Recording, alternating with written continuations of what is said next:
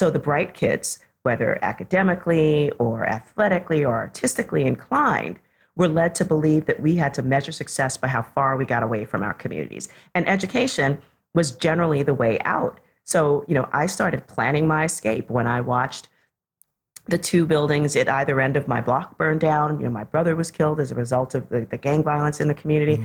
And yeah, I was at 7 years old. I was like, I'm out of here. And I knew I was smart. And I was planning to go to Bronx High School of Science, which I did. I just went to Wesleyan University. And it was just like, I've arrived. But we were dealing with brain drain. And it's not something that we take into account that happens in American cities or communities in general. Schools do not exist in a silo. They are tied to communities.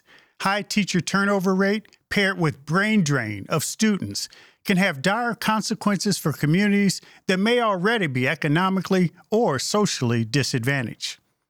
How can we prepare students for career opportunities and still encourage them to invest in their local ecosystem? What are the benefits of retaining educated students for a community? And how can we support student success and foster community engagement among teachers and families? This is what I want to know. And today I'm joined by Majora Carter to find out.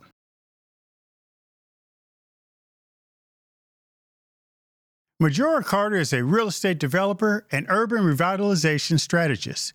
She applies corporate talent retention practices to reduce brain drain and help stabilize neighborhoods. Majora is the founder of Boogie Down Grind, a hip-hop themed specialty coffee and craft beer spot where local groups can collaborate on projects and community development. She also founded Startup Box, a social enterprise designed to increase opportunities for underserved community members to be part of the tech economy. Today, she joins us to discuss how schools can contribute to sustainable talent development. Majora, welcome to the show. Thank you for having me. Knowing a little bit about your work, I was so struck by the notion of sustainable community talent. You grew up in the Bronx where you are still living and working. Talk a little bit about what led you on this journey toward ensuring that people who come from a community feel the commitment to stay and invest in the community. I was one of the kids growing up in the South Bronx in the 1970s and early 80s. And, literally the neighborhood was burning around us. Years of financial disinvestment, did lead to poverty in our community, the type of things that made people believe like this is just a place for urban blight. So the bright kids, whether academically or athletically or artistically inclined, were led to believe that we had to measure success by how far we got away from our communities. And education was generally the way out. So, I started planning my escape when I watched the two buildings at either end of my block burned down. My brother was killed as a result of the gang violence in the community. And yeah, I was at 7 years old. I was like, I'm out of here. And I knew I was smart. And I was planning to go to Bronx High School of Science, which I did. I just went to Wesleyan University. And it was just like, I've arrived. But we were dealing with brain drain. And it's not something that we take into account that happens in American cities or communities in general. Yeah. And it's like, that's what happens in the developing world. But really, what happens is that the best and the brightest within our communities are led to believe that they shouldn't be a part of its future transformation. And that was something, once I got older and mostly started working, in the environmental world, and realized that because we happen to be a poor community of color and thus vulnerable politically, we got dumped on. But by association, we also were losing our talent and to other communities so that they could go and enrich them. And that made me wonder, why is this continuing to happen?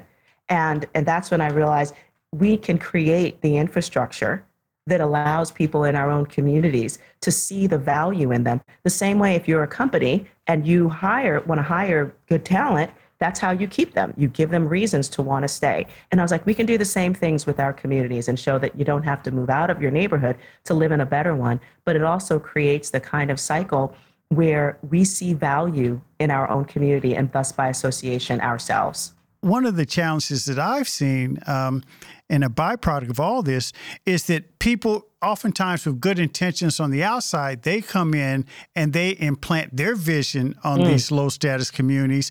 And their vision, as I said, may be altruistic, may be well-intentioned, but it doesn't take into account the cultural mores of the low status community. So there's really only two kinds of real estate development in low status communities. One is the kind you receive gentrification and displacement, which I think people know about. It's like they build the kind of things that are not meant for the folks that are already there. But what's interesting is that those same people leave those neighborhoods when they can in order to experience, the nice cafes and bars and restaurants and things of that nature. And the other kind is something we call poverty level economic maintenance. And that's where, billion-dollar industries, whether it's pharmaceuticals and healthcare. Again, huge government contracts go to those, whether they're public or private, hospitals or healthcare systems. But again, the communities aren't getting any better, as is evidenced by the fact that those lifestyle illnesses continue to rise. And then for affordable, quote unquote, affordable housing development, especially for very low income folks and homeless shelters, again, big dollars go into those developer fees, which are paid to the developer, not to make quality housing, but actually what we see is that so much of that poverty is concentrated. And when you concentrate that poverty, what you also concentrate are low educational attainment, higher rates of, poor health outcomes. It's a lack of hope, more poverty, and certainly more unemployment associated with those communities. We don't keep the infrastructure in our communities so that people can see that it's not just, poor and uneducated people in our communities, because that has never been the case, ever. But suddenly that's sort of like the way that I believe, whether it's the media, even, and definitely the nonprofit industrial complex that's supported by our government, looks at those places, and that's how we're treated, and that's how development happens. And again, it doesn't ultimately benefit the people that are in our own communities. There's such a confluence of perception and realities when it comes to this whole issue. And when you talk about infrastructure needs, obviously real estate is a big part of it. And, when you made your commitment to, ease the brain drain, make sure you maintain sustainable talent in your low status community, you became a real estate developer, and that was one of the first things you did. When we did our own market research, and we discovered that people weren't leaving, the neighborhood because when they could afford to do so for things like, it's like high crime or anything, that never even factored in. What factored in is like, do I have a cool place to hang out with my friends? And they would leave our neighborhoods to go to those places. And that included, residents and teachers. Actually, so we're on talking about education. Why? So we were told by one of our, actually more than a few of the folks that we surveyed, that they were just really tired of their teachers, and they loved their teachers, but they would leave so quickly. And the teachers would move to areas move to areas that had schools and that actually had things like restaurants and cafes and bars or places to hang out with their friends afterward. Maybe they needed to, talk about a principal or another issue that they had, but they needed those spaces. And when we didn't have those spaces, they realized that that's where their teachers were going. And so their students were missing out on actually having veteran teachers, stick around, because the quality of life in the teaching community, within the community, was not great.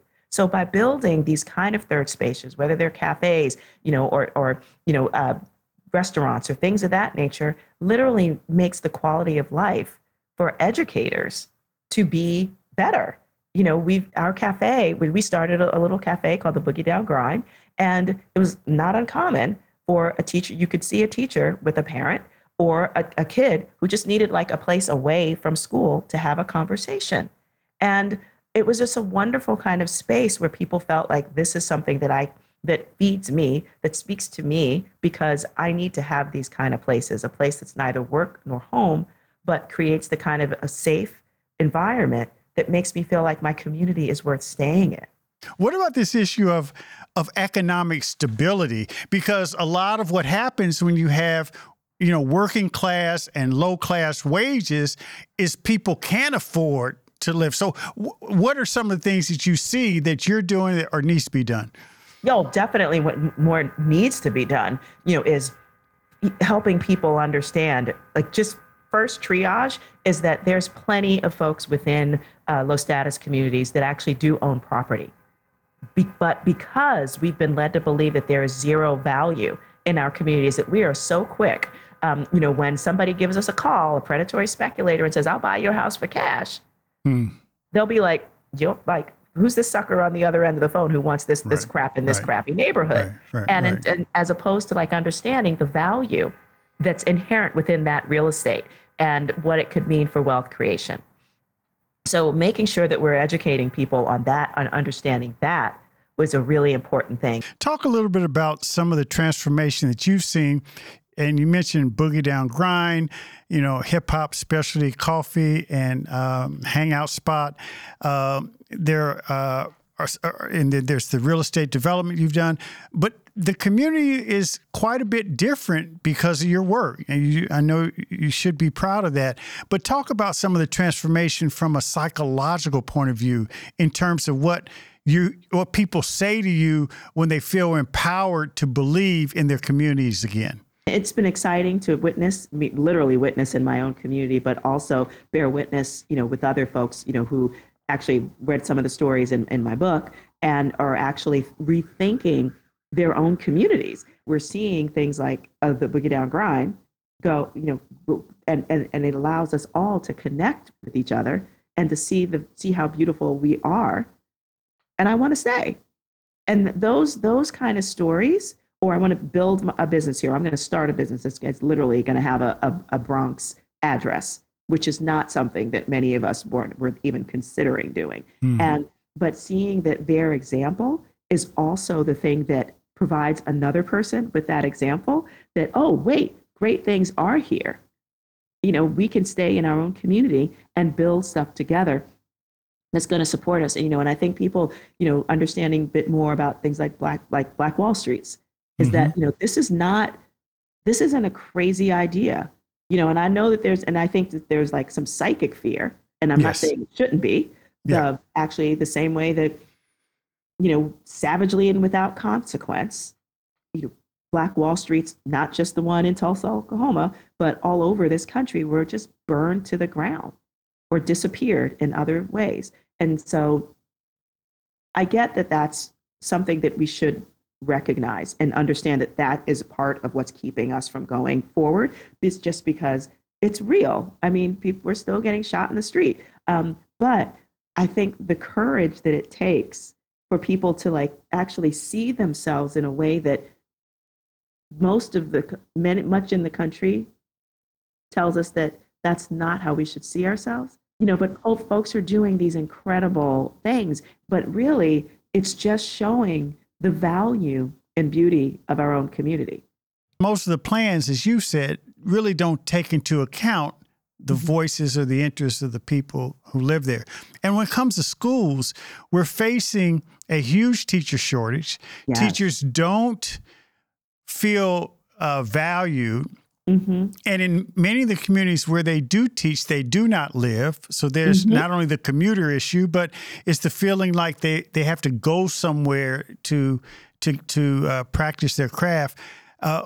From a brain drain and sustainable talent point of view, and also this idea of what livable communities look like, talk about the role of education and schools that are able to inspire children, have talented and enriching teachers who live in the community, and we can help incentivize that as part of any redevelopment project. Talk about that and how we should approach it. I think you have to be incredibly deliberate, and in general, there isn't a whole lot of that. I mean, there are some really amazing examples around, where some very visionary developers are trying to build, teacher villages. And it's something that we are really focused on as part of workforce housing, because you've got to create, affordable housing for ranges of incomes, and in particular teachers, so that there is that feeling that there's some folks that this neighborhood is of value to many folks, and especially I think for younger teachers, like building that kind of model in. So that is an absolute dream of mine, to build the kind of Yeah. fairly large scale, development that has economically diverse options for both home ownership as well, as rentals, keeping in mind that there are, working professionals, who need that. And That's teachers right. is always one of them.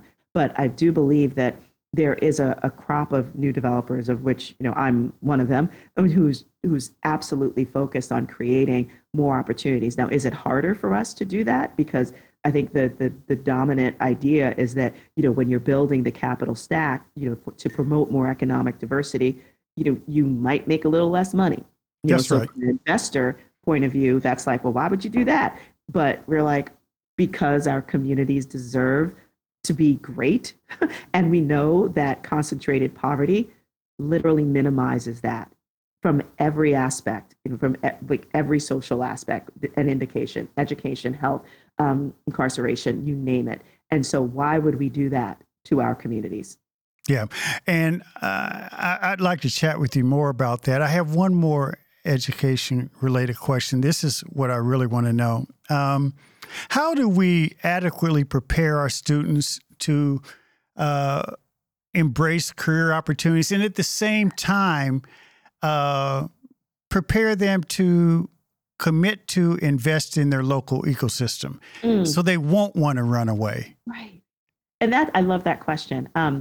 In part because it just reminds me, of the fact that people will be attracted to things that they see and that they know and that seem normal. And it's just like, Yeah. so if folks within a low status community are seeing, I mean, one of the reasons why they leave our communities because of things that are attractive, whether it's, other entrepreneurs or cool places to hang out, they're not here because we're not creating the infrastructure for them to see others that are just like them and who have those aspirations.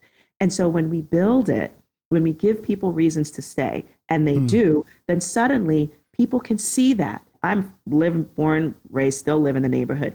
And so there are people who really appreciate the work I've done, know I'm associated with the cafe, with Bronxlandia, with the Hunts Point Riverside Park.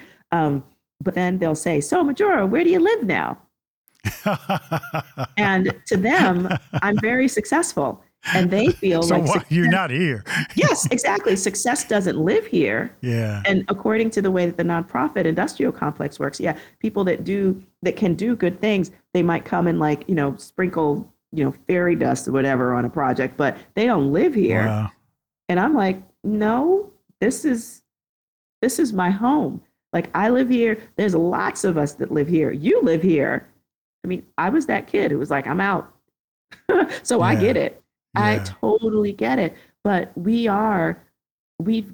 have so much that's inherent within our community that is powerful, that is based on beauty and talent, and that we have it here in abundance. Now we just have to learn to keep it here. Yeah, well said. And people cannot aspire to something they don't know. It's hard and see. Majora Carter, you're doing tremendous work. Thank you so much for joining us on What I Want to Know. Thank you. Thank you so much for having me.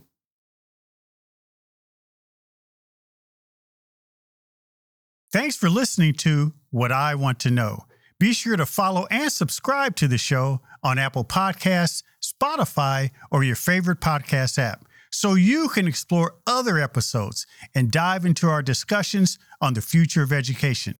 And write a review of the show. I also encourage you to join the conversation and let me know what you want to know using hashtag WIWTK on social media. That's hashtag WIWTK. For more information on Stride and online education, visit stridelearning.com. I'm your host, Kevin P. Chavis. Thank you for joining What I Want to Know.